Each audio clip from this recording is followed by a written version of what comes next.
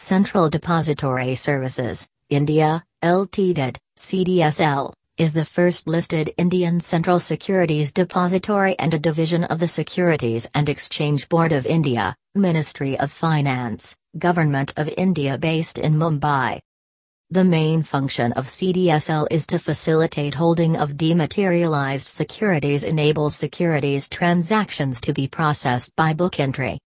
CDSL was listed on June 30, 2017 on the National Stock Exchange, NSE, through initial public offer, IPO, and thereafter became the first and the only depository to get listed in Asia-Pacific region and second in the world.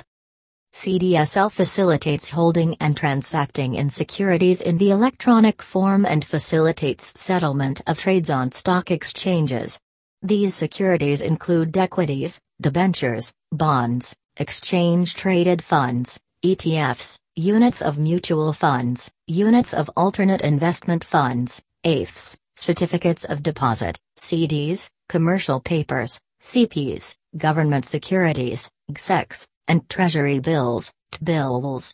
Check CDSL share price, financial data and complete stock analysis.